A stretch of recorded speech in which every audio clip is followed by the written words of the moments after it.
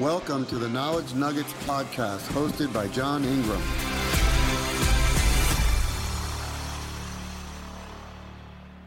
And good afternoon, everyone, depending on where you are, I guess, in the world. Afternoon to us. And welcome to PerfWeb number 79. This is day 2. And we're going to be doing John Ingram's Knowledge Nuggets, episode number 18. So I want to thank everyone to the show. For everyone's information, if you'd like to contact us, you can do so at contact@perfusioneducation.com. Our call-in number is there listed on the screen. You can read that. You can call in, be live on the air. Would love to hear from anyone. I can't help to say it like that.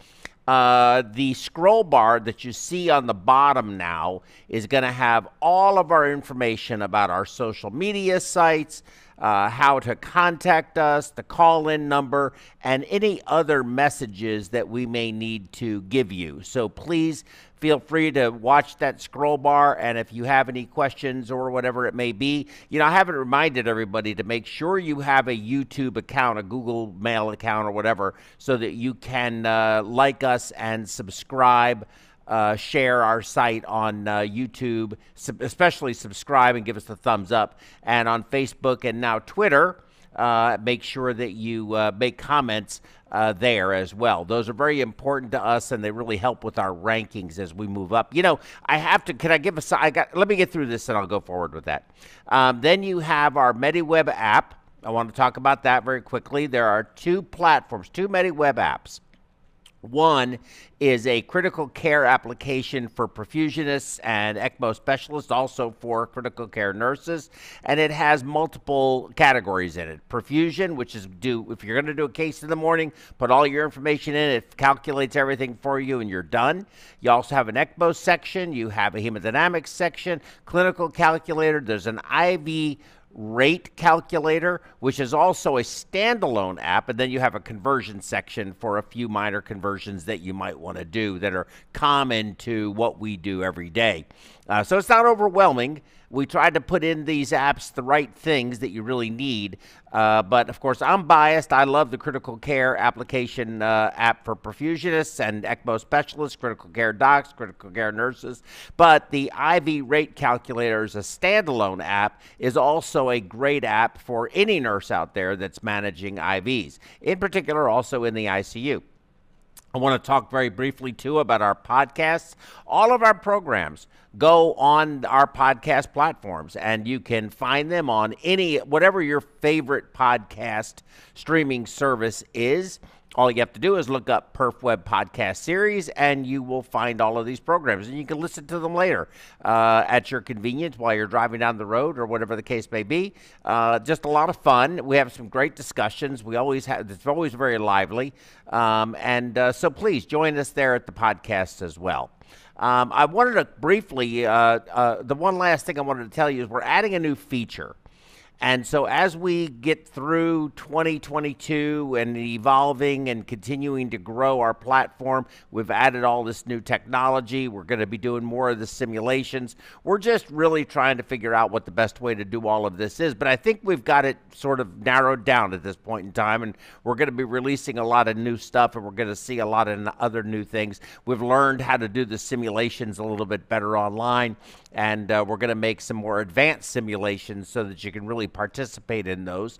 But of course, we're going to be doing these things also in person and live as we move forward and continue to grow in our industry. Right now, I don't mind saying we are the #1 platform for online perfusion education, and our intention is to continue to grow from there. And I think it's indisputable at this point, but I want it to truly be indisputable when we get right to it. But we are adding a new feature when we have discussions or lectures, and if anybody says anything that we feel just doesn't make any sense, or if something happens which is somewhat earth-shattering in some way, whether it be a little tremor or a big earthquake, we have our new goat. And when you see that goat, that means that somebody he feels that something that got said doesn't make any sense or is wrong. And so we're going to try to make this fun. We're going to try to make this entertaining. We're going to try to keep it sophisticated, although at times I think that you have to be real and you have to be human and you have to really look at things from a very easy to digest and easy to understand level, as opposed to being very sophisticated with all of the big words that we use all of the time. So with all of that said, we're going to jump right into our program. There's my friend John Ingram coming to you from, looks like, inside the hospital in Florida. He could talk a little bit more about that, but his Knowledge Nuggets, episode number 18, is going to be on the truth about retrograde cardioplegia, which I think is going to be a very good lecture because, of course, I am a strong advocate of retrograde cerebral perfusion for circ arrest cases and isolated cerebral perfusion, much more so than I am antegrade. And I think that retrograde cardioplegia opens up a tremendous door for us to get better distribution in multi-vessel disease, especially with diffuse disease and really tight occlusions where you can't get the cardioplegia down into that area of the muscle. But it's got some worries. There's always been concerned about protecting the right heart when you use retrograde. I have a feeling John is going to talk about all of that stuff and give us some good detailed information on that. But before we get started, and John, welcome to the show. Thank you again, or welcome to your show. Welcome to the studios virtually. Hey, good to see you guys again. Good to see you too. So, John, my understanding is, and you may have more information about it than I do, that Perfusion.com has either merged with, been acquired by, sold to, whatever term you want to use, to Epic Staffing. I don't know who Epic Staffing is. I know that I received that email with the resignation letter of Brian, who ends his tenure with Perfusion.com at the end of this month. What do you know about it and what's going on? Well, actually, not very much. I received that same email, I believe, that he sent to probably everyone that was on his contact list at some point. And pretty graciously in the email actually invited anyone who wished to speak with him personally about his departure, that he would absolutely set a time aside and speak with anyone personally about, what was going on and what was transpiring with him personally and with his company. And I have not had the opportunity to do that. I've been too busy as well as other things, and I know Brian. I wouldn't say he's a close friend. I've worked with him as an associate, off and on over the years. But one thing interesting about Perfusion.com, Joe, and maybe you know this or maybe you do not, when Brian was a perfusion student in perfusion school, there was a project that he was assigned to, and he decided to start a website and called it Perfusion.com. And back in those days, that name was available. So this whole thing that he started off as a project as a perfusion student when he was in perfusion school. And once he graduated, he continued on with it. And lo and behold, what is it, a good 20 years later, I guess, this is where he's at. So I don't know the details. I know he's going to continue to be involved in perfusion and pumping cases, according to his email that he sent out. Mm-hmm. Yeah. So, so I guess is Epic Staffing, because I know they're doing the Sanibel meeting, right? They're actually doing that still the today through I think Saturday. I haven't had a chance to look at that or see how that's going or anything like that. But are they going to continue with that meeting? Is Perfusion.com as a platform going to continue to exist, or is Epic Staffing just absorbing their people, whatever accounts they have? And because that Epic Staffing sounds like a staffing company to me. It doesn't sound like it's a perfusion contract service organization. Yeah. Well, I would hope that they would hold on to the perfusion identity for the perfusion audience that they have, which is a pretty substantial one for people who do go to that website and that have heard of his company and worked with his company in some way or another. But sometimes these big companies have a mind have a mind of their own, as you know, and I think they want to all diversify into a broader name other than just be cornered into perfusion, right? I mean, specialty care is kind of an open name. Comprehensive care is an open, a multitude of things. So maybe that's where they are, where they're headed. We'll have to remain to be seen. I don't know anyone on the inside of the company, and I haven't had any conversation with anybody on the inside to see what their plans are. Well, okay, fair enough. Well, with that said, I don't want to delay you any farther. I'm very interested in hearing about the truth about retrograde cardioplegia. And John Ingram, the floor is yours. All right, guys. Welcome to the show, everyone. This is Knowledge Nuggets. I'm your host, John Ingram. We are at episode number 18, as Joe mentioned earlier, April 27th, 2022. And as with this topic and with all others, you will discover that I have no disclosures for any of these topics. We have a motto at Knowledge Nuggets that we came up with called spend a little time and expand your mind. And we came up with that because sometimes you go and spend 2 or 3 days at a meeting and you walk away scratching your head thinking, what did I come away with? We hope that we can spend just a little time and you can actually come away with something that you can take home with you in these knowledge nuggets. And that's how we got the name as well. So this week's topic is going to be the truth about retrograde cardioplegia. I thought we would talk about that this week. And as anybody knows who's seen the show before, we have a format, it's a different topic each week or each session. We try to give you something to take home, a little nugget of knowledge. If you see a gold nugget in the right upper corner of the screen, that is a take-home slide. It's something you can snapshot, screenshot, and hopefully tuck it in your phone, tuck it in your pocket, and be a better clinician tomorrow when you run into something where this might apply to. We try to give a highly impactful 15 minutes.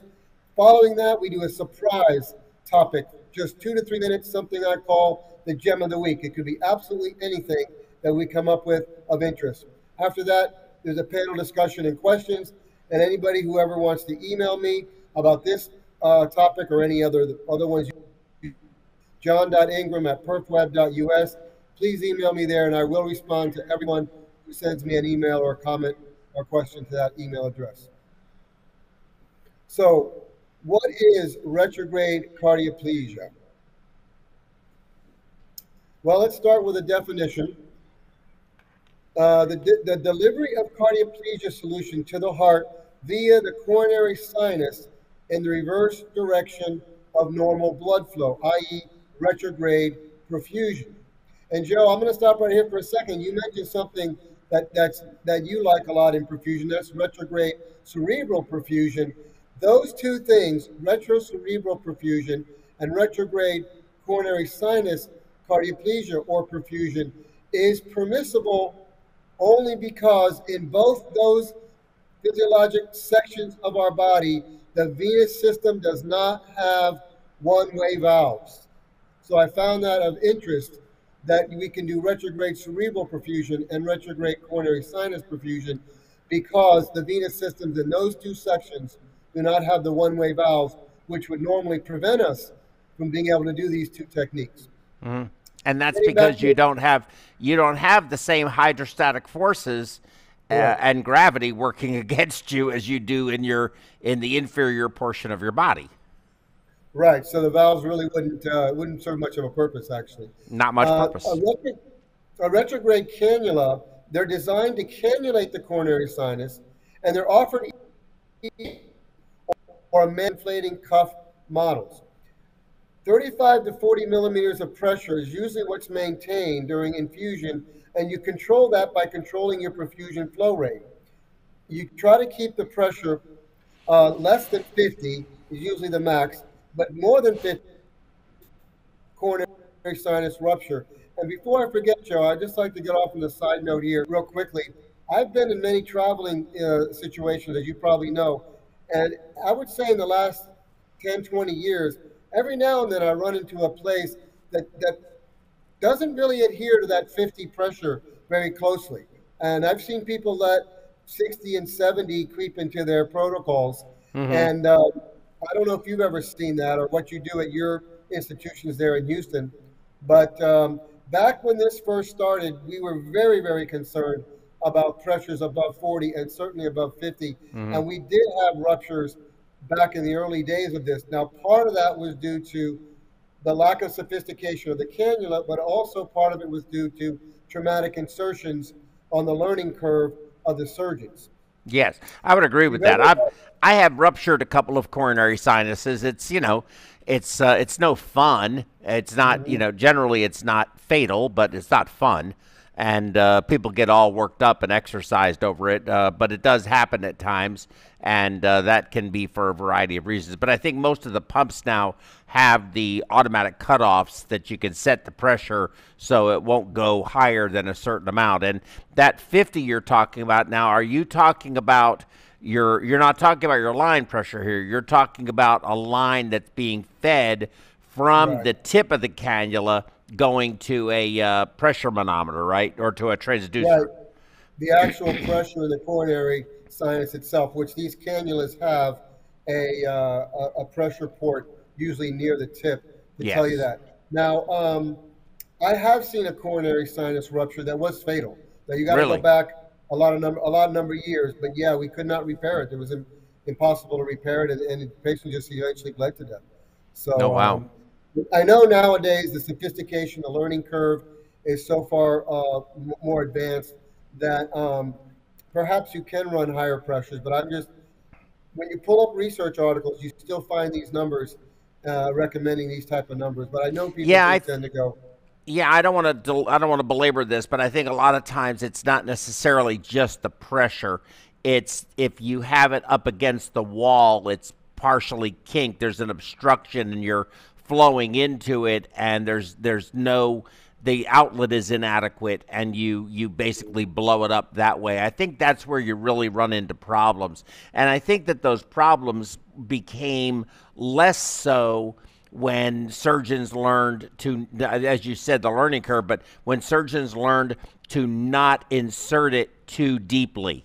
Inserting it really deep is where you seem to have the most problems. Now, you can't have it not in, we're going to know that if it's in the atrium, but, that becomes a problem if you're already doing the case and now you have to reinsert it. That's very difficult to do in a completely empty heart. So, but not, in just enough is far better than in way too far, I believe.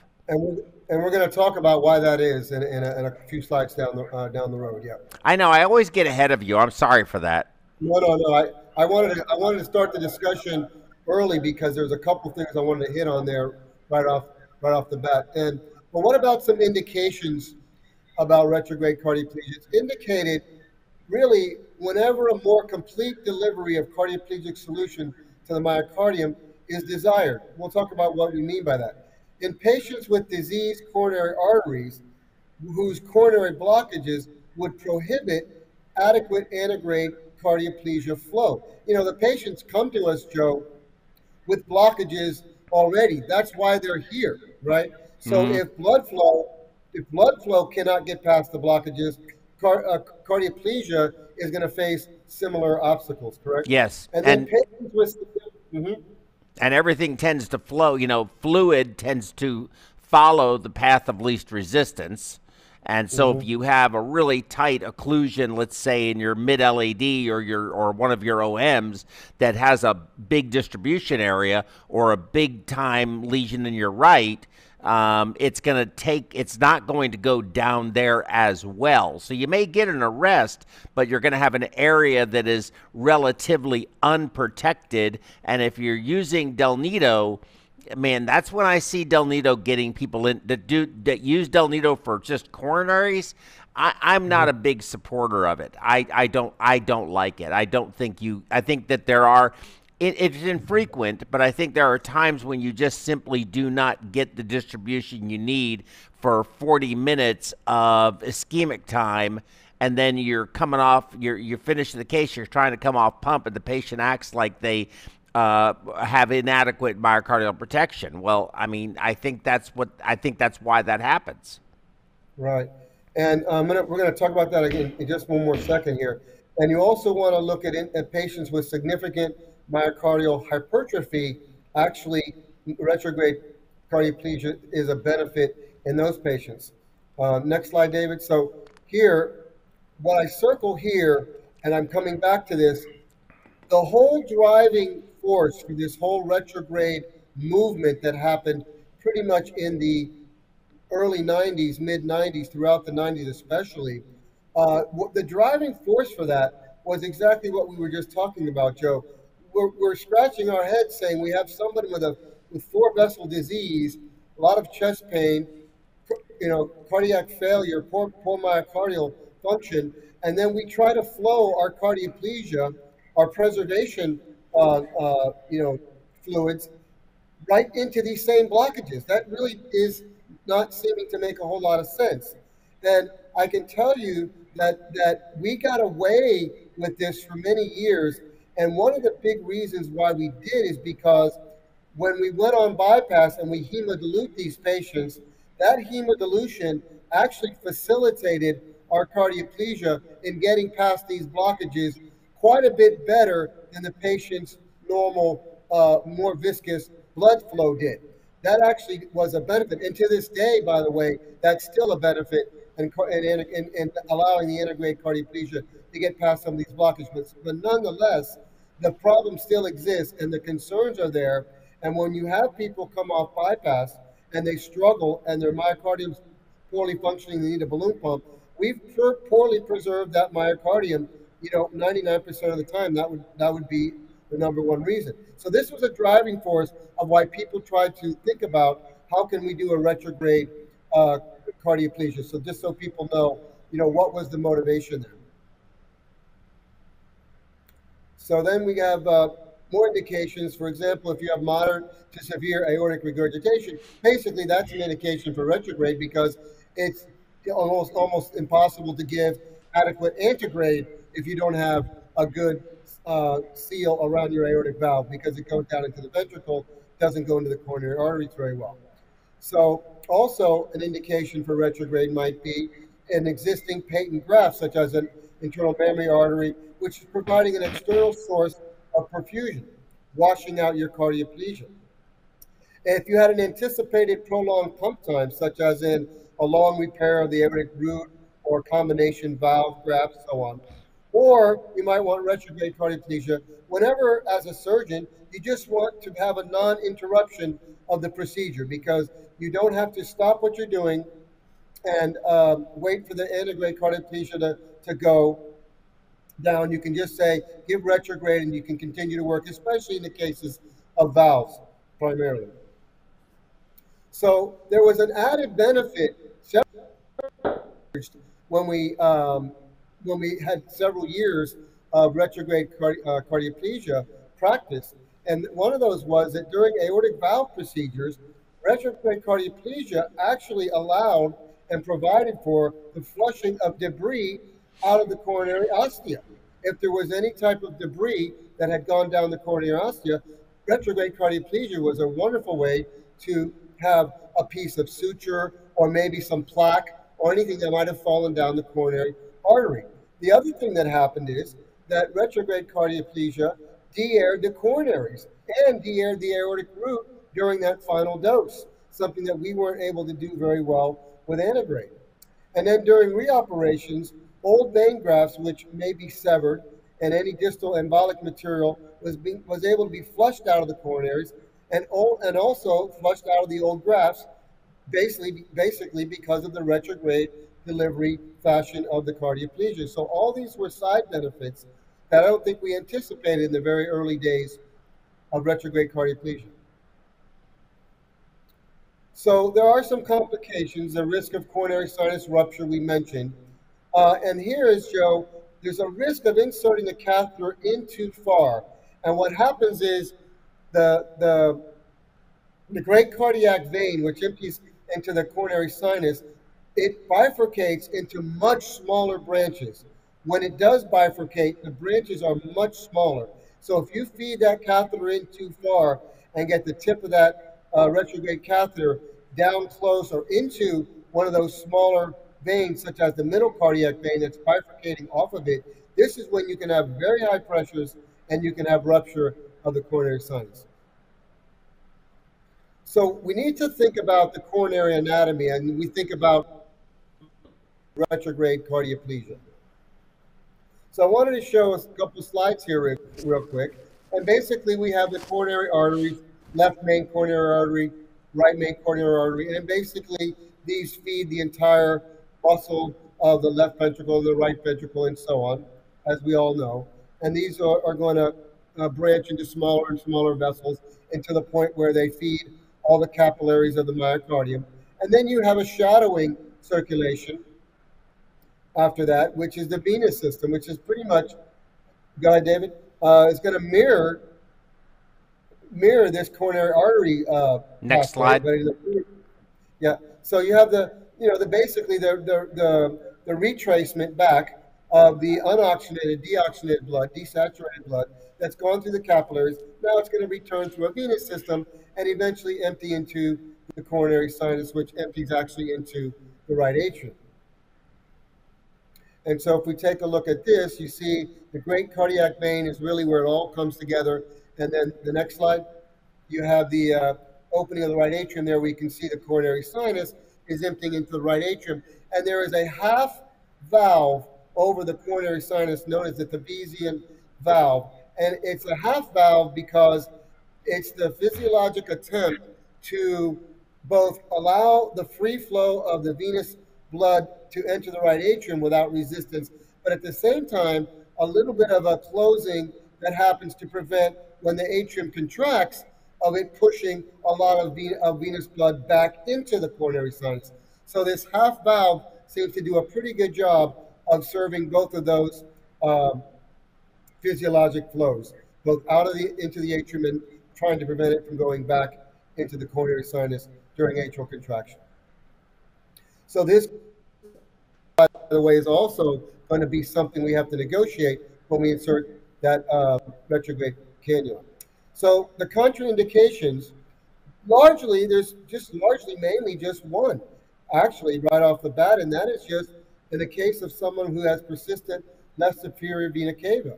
The incidence is very rare, about 0.1 to 0.3%, but PLSVC is a vascular anomaly that begins at the junction of the left subclavian and the internal jugular veins.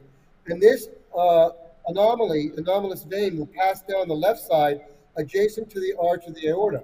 And this most commonly drains right into the coronary sinus, emptying into the right atrium.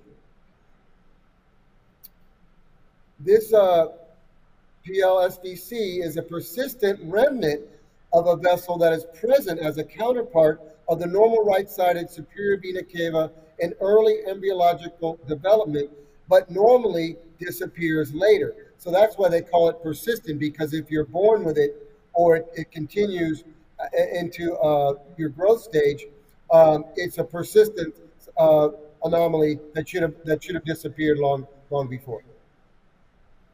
So we take a look at it real quick. You see a normal heart on the left, and it's just a ligament of Marshall there is what it turns into. But if it's a persistent, you'll see that it actually is a large anomalous vein going right down into the coronary sinus there. And if you see the next slide, it kind of looks like this. And there's many variations of this, by the way.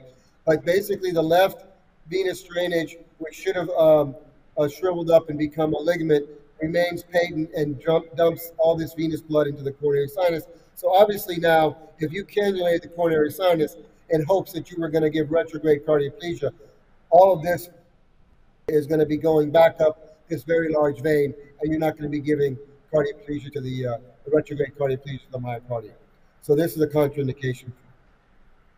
So let's talk about the Perfusion system, because right away when you start to understand giving retrograde cardioplegia, you remember from school that you were taught something about something called the Perfusion system. Well, the Perfusion veins are the most abundant in the right atrium and decreasing in number in the right ventricle, left atrium, and left ventricle. And actually, Joe, in the left atrium and left ventricle, they are almost non-existent, and in some people believe they are entirely non-existent in the left atrium and left ventricle. Of course, it's physiologic dependent, patient to patient, but even people who've studied this in depth believe that it's pretty much non-existent in the left side and relatively hit or miss in existence, by the way, even in the right ventricle. But the function of these veins is to return the venous blood from the subendocardial layer of the myocardium and empties directly into those atria on the corresponding ventricle, usually only the right side.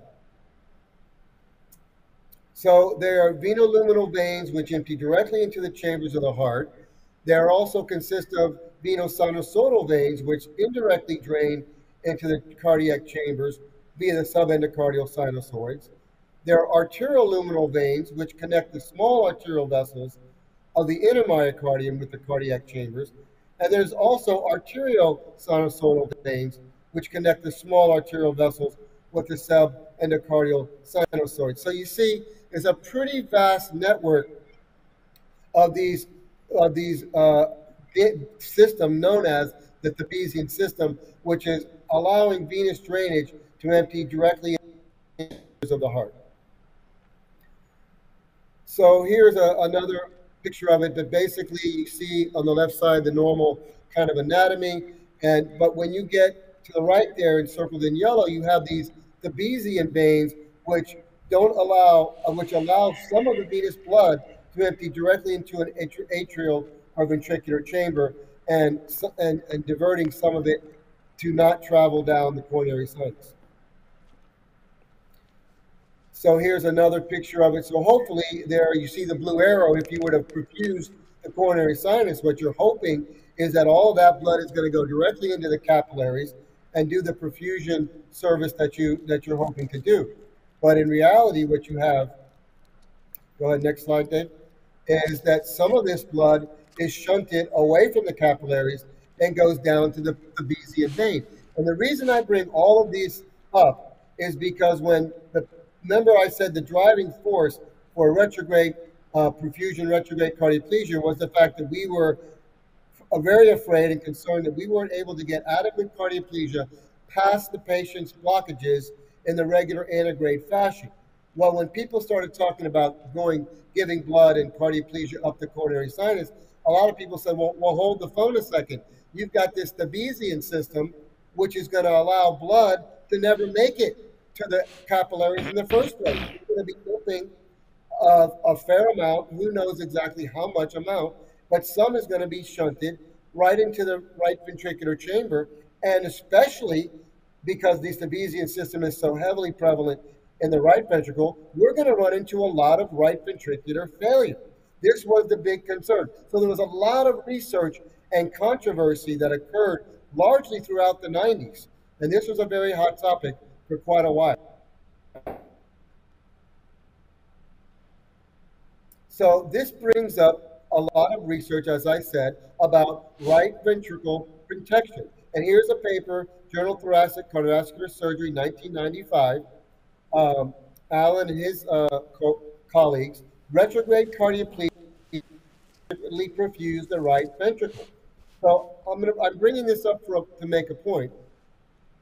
So go ahead. What were their conclusions in this particular paper? They had 4 conclusions. One of them was retrograde cardioplegia provides poor right ventricular myocardial perfusion as assessed by contrast echocardiography. They basically injected cardioplegia into the coronary sinus that was radiopaque, and they measured the echocardiographic contrast that went through the myocardium. They also measured coronary osteal drainage, the left ventricle, the left coronary artery, and the right coronary osteal drainage. And they found that this poor perfusion, they believe they found evidence that there was poor perfusion, especially in the right ventricle, and it was inadequate to meet the myocardial demands as demonstrated by high right ventricular oxygen extraction after prolonged retrograde infusion. The other 2 conclusions they had was that they said that surgeons must not rely solely on retrograde cardioplegia for right ventricular myocardial protection. And number four, they said this concept is especially important if you're going to give a continuous warm blood cardioplegia, because myocardial requirements are then higher. So remember back in those days, Joe, people were experimenting with continually perfusing the heart, keeping it warm, not doing all the very, very cold cardioplegia, thinking damages and things that were coming from that. But just keep the heart warm, physiologically perfused, and let's try it by doing retrograde. Well, they're pointing out that because you have this Debesian system, you're not going to be able to do that very well for the right ventricle. Was touting. And you had a lot of this conversation back in the 90s, Joe.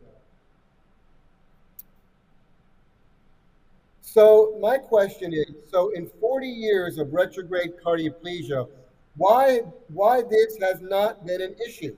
And I think you might agree, Joe, that we have now 40 years or so of retrograde cardioplegia, and by and large, we don't have a problem with right ventricular failure. And I'm going to talk about what happened and why that is. Yeah, well, I do have to say one thing. I do not believe, I mean, you may be correct, but I don't believe that retrograde cardioplegia has been around 40 years. Yeah, they've been tinkering with it since about the early 80s, late 70s, but you very rarely heard much about it. It was mostly retrograde blood flow, not retrograde cardioplegia. Yeah. So okay. Let's say maybe 30 or 35 years. So when you look at the flow of cardioplegia, when you're trying to give it retrograde, what the theory has been, and the theory was for decades, was that you're giving blood in the coronary sinus, then it bifurcates into the coronary veins, and then into tinier venules, and then these venules are now allowing some of this cardioplegia to be shunted down the Debesian veins and empty into the chambers, basically shunting around the capillaries. And some of that cardioplegia would make it to the capillaries and to the arterioles and eventually out of the coronary osseous. So this is what the fear, some of this, and who knows how significant, maybe it's patient dependent, of this cardioplegia was being not making it to the capillaries. Well, as it turns out, go ahead. The fact is that this is not the pathway physiology. We were basically have discovered that really this is not the physiologic pathway that's happening. Next slide. The physiologic pathway that's happening is that the Debesian veins communicate with the capillaries, so that the coronary sinus retrograde cardioplegia is going to make it largely to the capillaries and then make its way to the Debesian veins and also onto the arterioles and out of the coronary osseous. And so this was one reason why this right ventricular failure fear that we had for many years hasn't really played itself out. There's a second reason. So number two, the reason why right ventricular failure hasn't played out to be the big fear that we thought was that very few people ended up giving just retrograde cardioplegia. Most everybody gives the antegrade dose and then subsequent doses of retrograde cardioplegia. So the combination of antegrade to initiate cardioplegia and retrograde as maintenance doses emerged so strongly, and I believe is probably incredibly routine nowadays. Well, that antegrade infusion provides a rapid diastolic arrest and pretty well global hypothermia.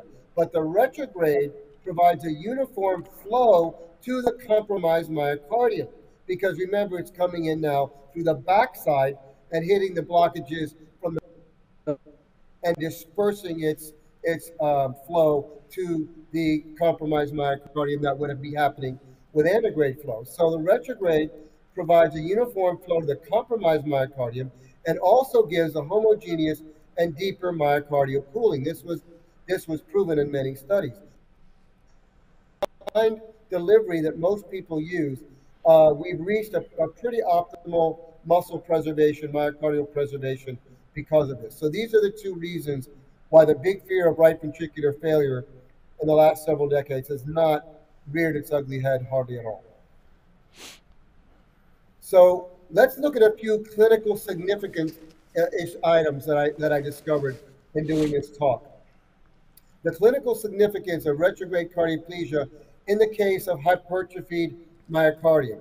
Now, here's a study by Kamasi and his colleagues, and this is recent, January of 2022, on an online textbook called Stat Pearls. This is a quote from this article: clearly established as the most vulnerable region of the myocardium to ischemia, the subendocardium is particularly vulnerable in the hypertrophied ventricle.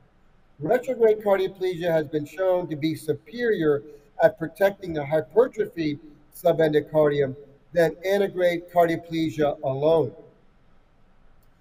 So let's look at another one here, the clinical significance of retrograde cardioplegia and this whole concept of the Thebesian veins.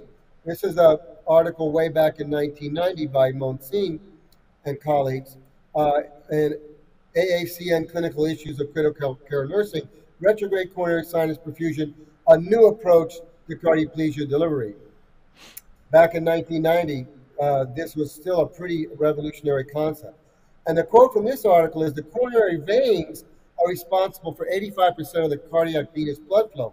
That the Thebesian veins are responsible for the remaining 15% and are largely concentrated in the right atrium and right ventricle. And I can tell you that there's been many, many articles who would claim that it is far less than that, that the Thebesian veins are either non-existent or more in the 1 to 3% of quantity of controlling coronary venous blood flow.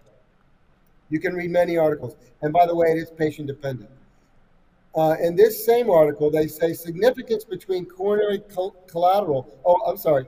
The other clinical significance I want to talk about is with regard to coronary collaterals. Okay, what does retrograde cardioplegia play? How does this interplay with when we have significant coronary collaterals?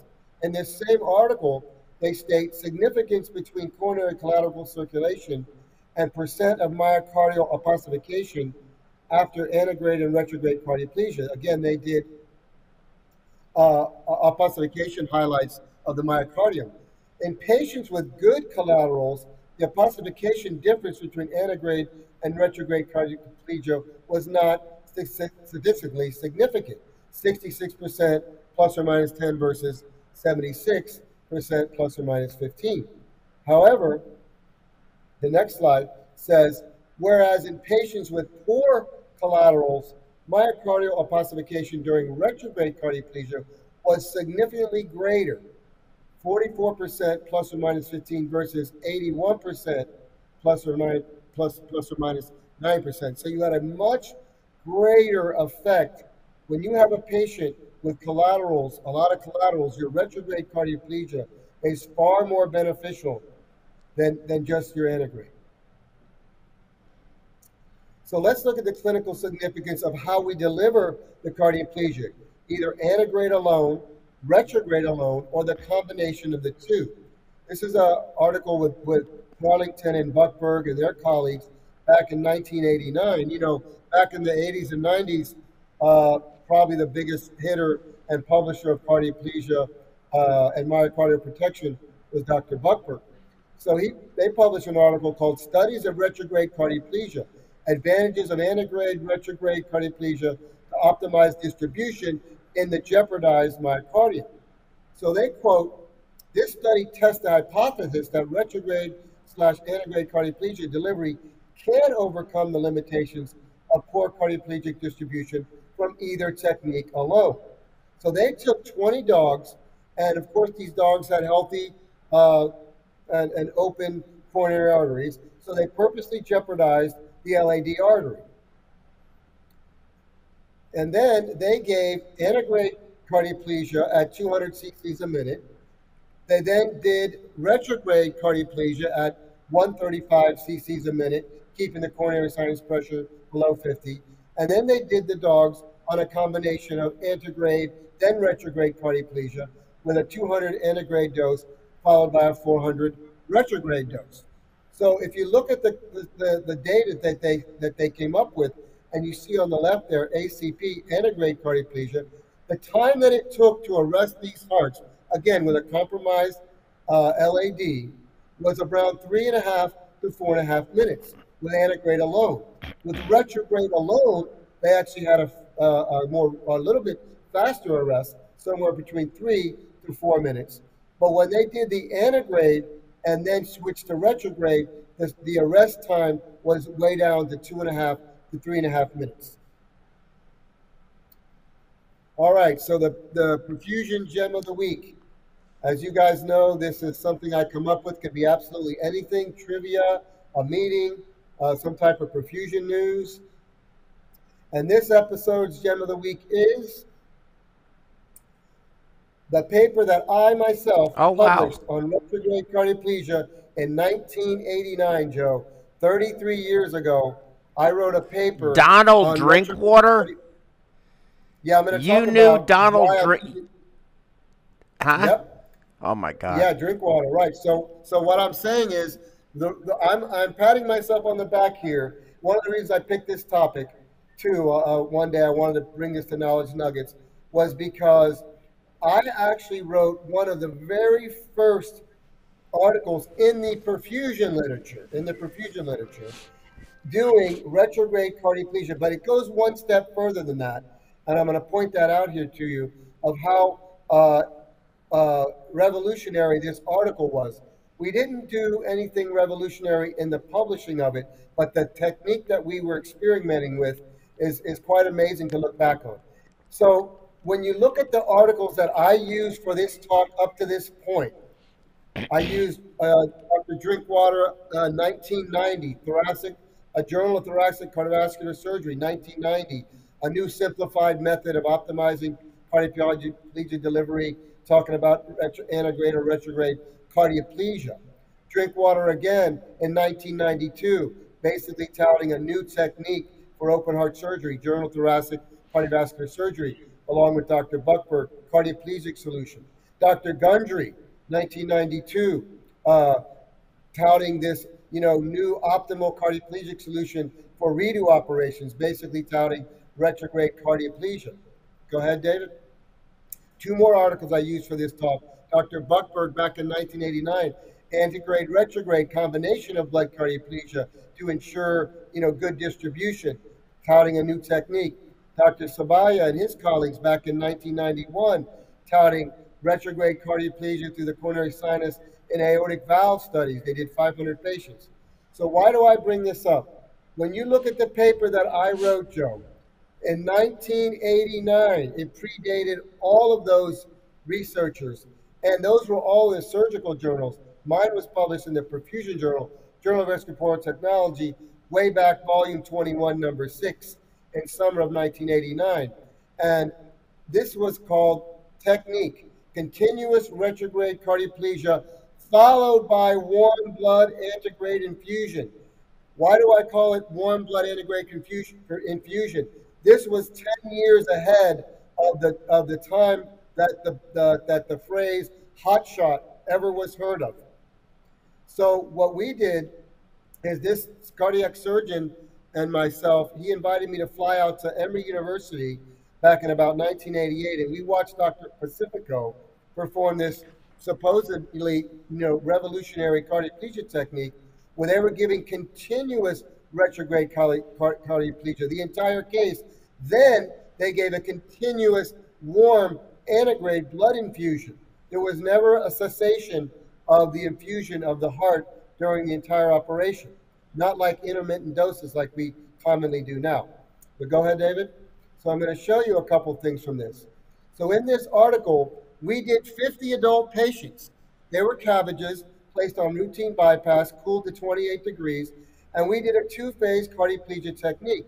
Phase 1 was an initial dose of 1,000 cc's of Pledgisol, followed by continuous or nearly continuous retrograde cardioplegia to maintain the septal temperature between 6 and 12 degrees. So we did an initial dose of antegrade and immediately turned on the retrograde cardioplegia, and I continually, very slowly infused that retrograde cardioplegia, and we monitored this by the septal temperature, keeping it between 6 and 12 degrees. Now, if the septal temp ever went below 6 degrees, we then turned the infusion off and waited for it to come back up a bit. Now, the maximum time that we ever halted the retrograde cardioplegia was 12 minutes, and that occurred on one patient. So now phase 2 was an antegrade infusion of warm pump blood over a 15. So the surgeon would give me about a 20-minute heads up before we took the cross clamp off, and we would switch from our cold retrograde continuous cardioplegia infusion to now a warm blood infusion retrograde also. The initial was 500 cc's of warm blood, but it was hyperkalemic. We were afraid that if we just gave warm blood to the heart, that the heart would begin to fibrillate. So we decided we should give 20 milliequivalents of potassium to keep the heart quiet. But then, of course, we continued to perfuse the blood with the heart with warm blood, and it was straight arterial pump blood, keeping the aortic pressure 75 to 85. I'm sorry, I said we did it retrograde. This was an antegrade hot shot, just like we do a lot of times nowadays. So let me show you the one thing of why this is so interesting. There was no renditions of how this catheter looked. I had to hire an artist to draw what this retrograde, no one had heard of this retrograde catheter look like and how you might insert it. And so I had this artist draw this for me. So this is part of figure 1 in my article. But more interesting than that is back in 1988 and 89, go ahead, David, when we were doing this, it was virtually unheard of to not defibrillate the heart, right? So this is what we discovered, was that as we continually gave this warm shot over a 20-minute period, approximately 20-minute period, the heart spontaneously reinstituted its own rhythm. This was unheard of in 1988 and 1989. And you see there the EKG strips that I saved from a patient and approximately the time frame of how it would slowly reinstitute itself. And if you look at the very bottom there, continuous antegrade warm blood infusion results in gradual reinstitution of the patient's rhythm. The patient studied, 94% experienced no cardiac fibrillation. This was completely unheard of at this time. And if you look at the Buckberg articles and the Gundry articles and the Drinkwater articles that I put up there, none of them were giving a warm infusion. It was all about retrograde cold cardioplegia combining with antegrade or some type of technique. So we didn't invent this. We actually saw this being done. And when we did this and published this article, people thought we were crazy. They're like, what, no one's ever heard of this. But it's so interesting now to look back 33 years later. And this is, something that all of us have probably experienced in some form or another, where we have reinstitution of the heart and we don't fibrillate the hearts and shock the patients very much anymore. So there you go. Very good. Excellent, John. Congratulations on that. Go ahead. I'm sorry. If you guys want to email me, john.ingram@perfweb.us, love to hear from you. I love to hear comments, questions, and particularly suggestions for a future topic. I'd love to hear that. We're always looking for great ideas. So I think we're up to our panel discussion, Joe. What do you think? Very good. Excellent. I enjoyed the gem of the week very, very much. But right. It's funny to me, in some ways, that we still talk about cardioplegia. We still, I don't think we have truly refined yet the optimal myocardial protection strategy in all cases. I think that we're really good, but post-cardiotomy syndrome, with the likely cause of being inadequate myocardial protection, still exists. We still have patients that are failing to wean from bypass, and that we have to transition to VA ECMO, and hopefully the heart will recover enough to be weaned off, or they have to get accelerated up to getting a VAD or something else implanted so that they can go on surviving. Everything else worked out fine, but there's a problem, whether it be the right heart, whether it be the left heart, whether it be both sides. We still see that. which I find incredibly interesting that that still exists for as many years as we have, dealt with myocardial preservation for open heart surgery, and whether it be that or whether it be even stroke rate. When you look at that, that's certainly improved a tremendous amount. Our stroke rate and even our perioperative infarction rate has certainly come down a lot from where we were. But I see it as having plateaued. I see it as sort of not changing much over the past 10 or 15 years. I don't know what your view is, but that's my perception of it. Well, the Del Nido and the custodial was probably the biggest steps that have happened in the last 15 or 20 years. Prior to that, it was a lot of, how cold is too cold, how long intermittent, and how big of a dose should the subsequent doses be, how rapidly should we give it, what the agents inside the blood cardioplegia should it be all blood, should it be 4-to-1. There's still people out there using crystalloid cardioplegia, and they just squirt a little blood in the Pledgisol bag and call it place the other day. Yeah. They actually do. That's something that goes way back to the 70s and 80s. And there's still people using Quest and the microplege system, which and having excellent results with it. I mean, I use it, so I do both. I do the Del Nido, which I don't like for coronaries. I think it makes a lot of good sense for a triple valve replacement, double valve replacement, maybe root replacement, something like that, where you're going to be there for a much longer period of time. It helps to maintain the flow of the operation. I can understand that. But it's so easy to give continuous retrograde that I don't necessarily quite understand. And then we do the Del Nido. There's modified Del Nido. Everybody that uses Del Nido in the adult population is using modified Del Nido. It is not the Del Nido technique. And then, how much of it should be blood, how much of it to be crystalloid. The microplege advocates have great data that shows a not insignificant amount of myocardial edema that occurs when you use crystalloid, or even 4-to-1, when you have a large crystalloid load that's given to the heart. And that's what the microplege folks feel that they are attenuating, and they have strong data to suggest it.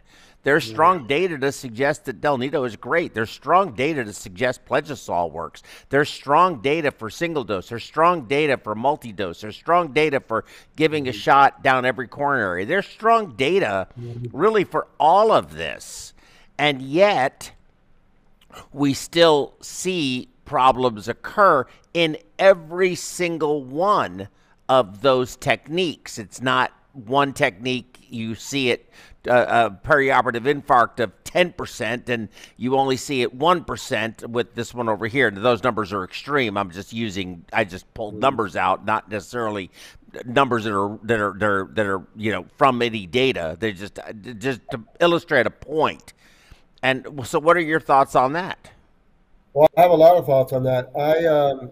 I think all these techniques can work in the right culture, in the right environment. For example, if you have a very fast surgeon with short cross clamp times, you can get away with a whole lot that people who have very long cross clamp times cannot, right? You could probably get away with a good couple doses of Pledgisol and you're off unclamping in 40 minutes every single day. You're going to get away with a lot. And then you have another place where you have long cross clamps and you're giving all kinds of cardioplegia, and you seem to have a whole lot of problems. Here's what I would always said to people.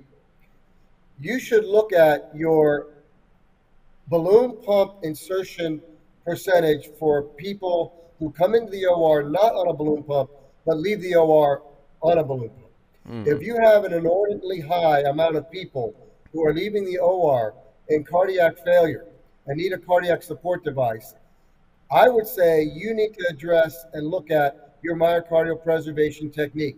whatever that is. Well, I can tell you, on the other hand, John, and and I'm only doing this to be the devil's advocate, okay? I'm only saying this because, what I hear and what you will hear is my patients have this problem because I get the sickest patients. We hear that all the time. And sometimes that's true. Sometimes it's not true. And any one person doesn't always get these cases. It happens to the best of them, and for whatever reason, the ones that are struggling for whatever reason technically and take a much longer period of time. So sometimes I wonder to myself, how did this patient actually make it? They're sitting up the next day eating breakfast, and I'm like, how did this happen? But the guy that's really fast got thrown a curveball. Something happened. Something happened. And I don't necessarily think that we frequently know what that. Yeah, there's patterns. I agree with you. But I do think that there are these times when you're just scratching your head saying, how did this happen? Why did this patient end up like this? And then you're scratching your head wondering, how did this patient not end up in really bad shape? Yeah, I've done 5-hour cross clamps with very old-fashioned cardioplegia technique, and the patient soared off pump without a balloon pump. I mean, it's so. But as far as more difficult older patients, we're all seeing that. The whole population of people entering for cardiac surgery has changed over the last 10, 20, 30 years. The advent of stents and angioplasty has pushed patients way back 5, 10 years or more before we see them. The whole, longer life, people that can live longer on pharmaceuticals and congestive heart failure before we see them.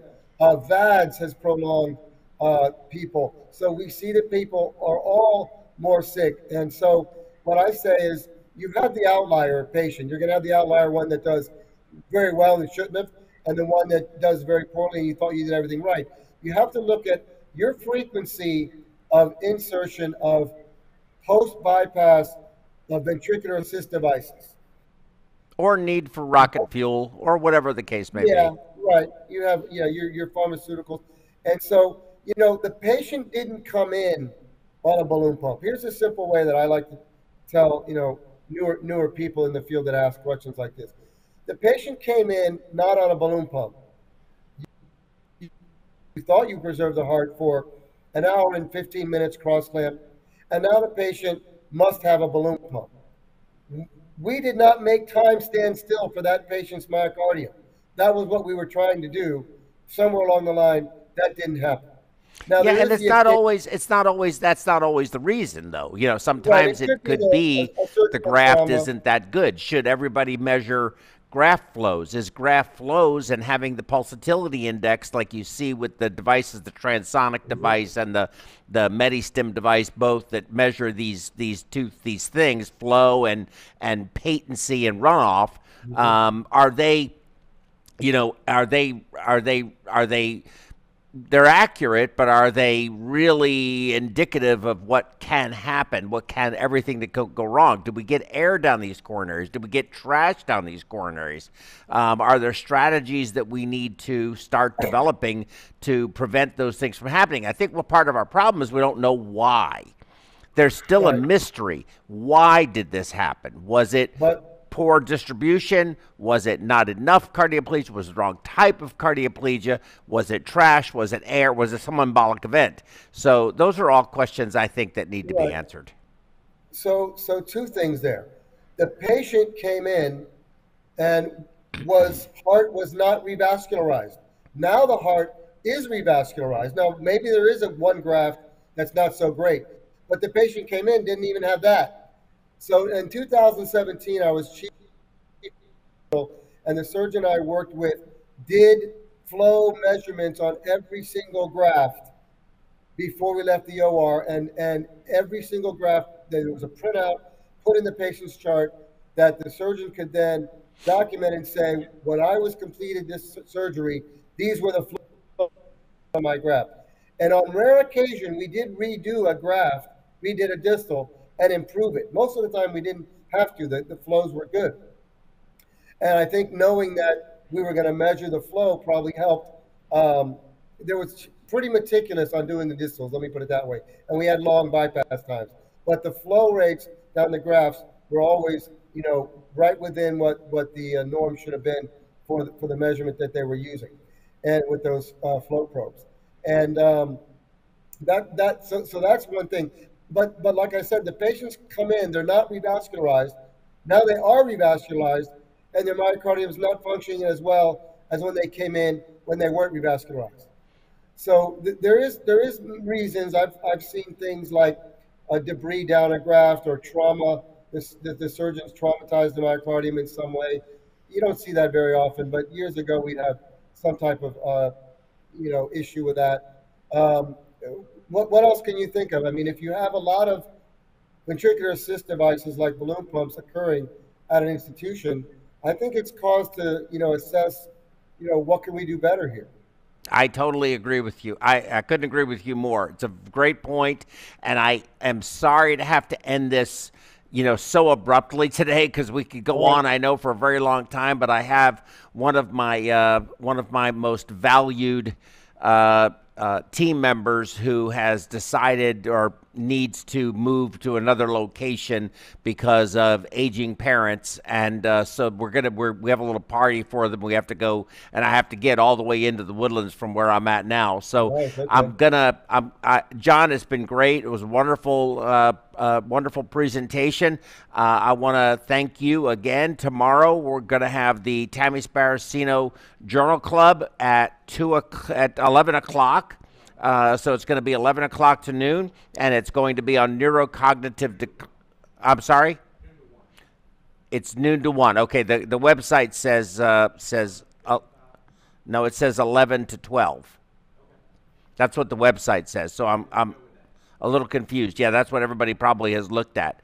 But so tomorrow we're going to have neurocognitive decline following cardiopulmonary bypass. I think that's going to really dovetail into this very nicely, because whether we're talking about myocardial injury or we're talking about brain injury, our job is to protect those organs. That's what we are there for. And I think that though our numbers look great when you compare it to the whole country, but are they really that great? And I think that there's room for improvement, and I'd like to see that start happening over the next decade. Thank you all very much. John, thank you. Great seeing you. Good luck. Have a good day at work, and I will hopefully see you tomorrow. And thank you, everyone, for your time today, and we'll look forward to seeing you tomorrow. Goodbye.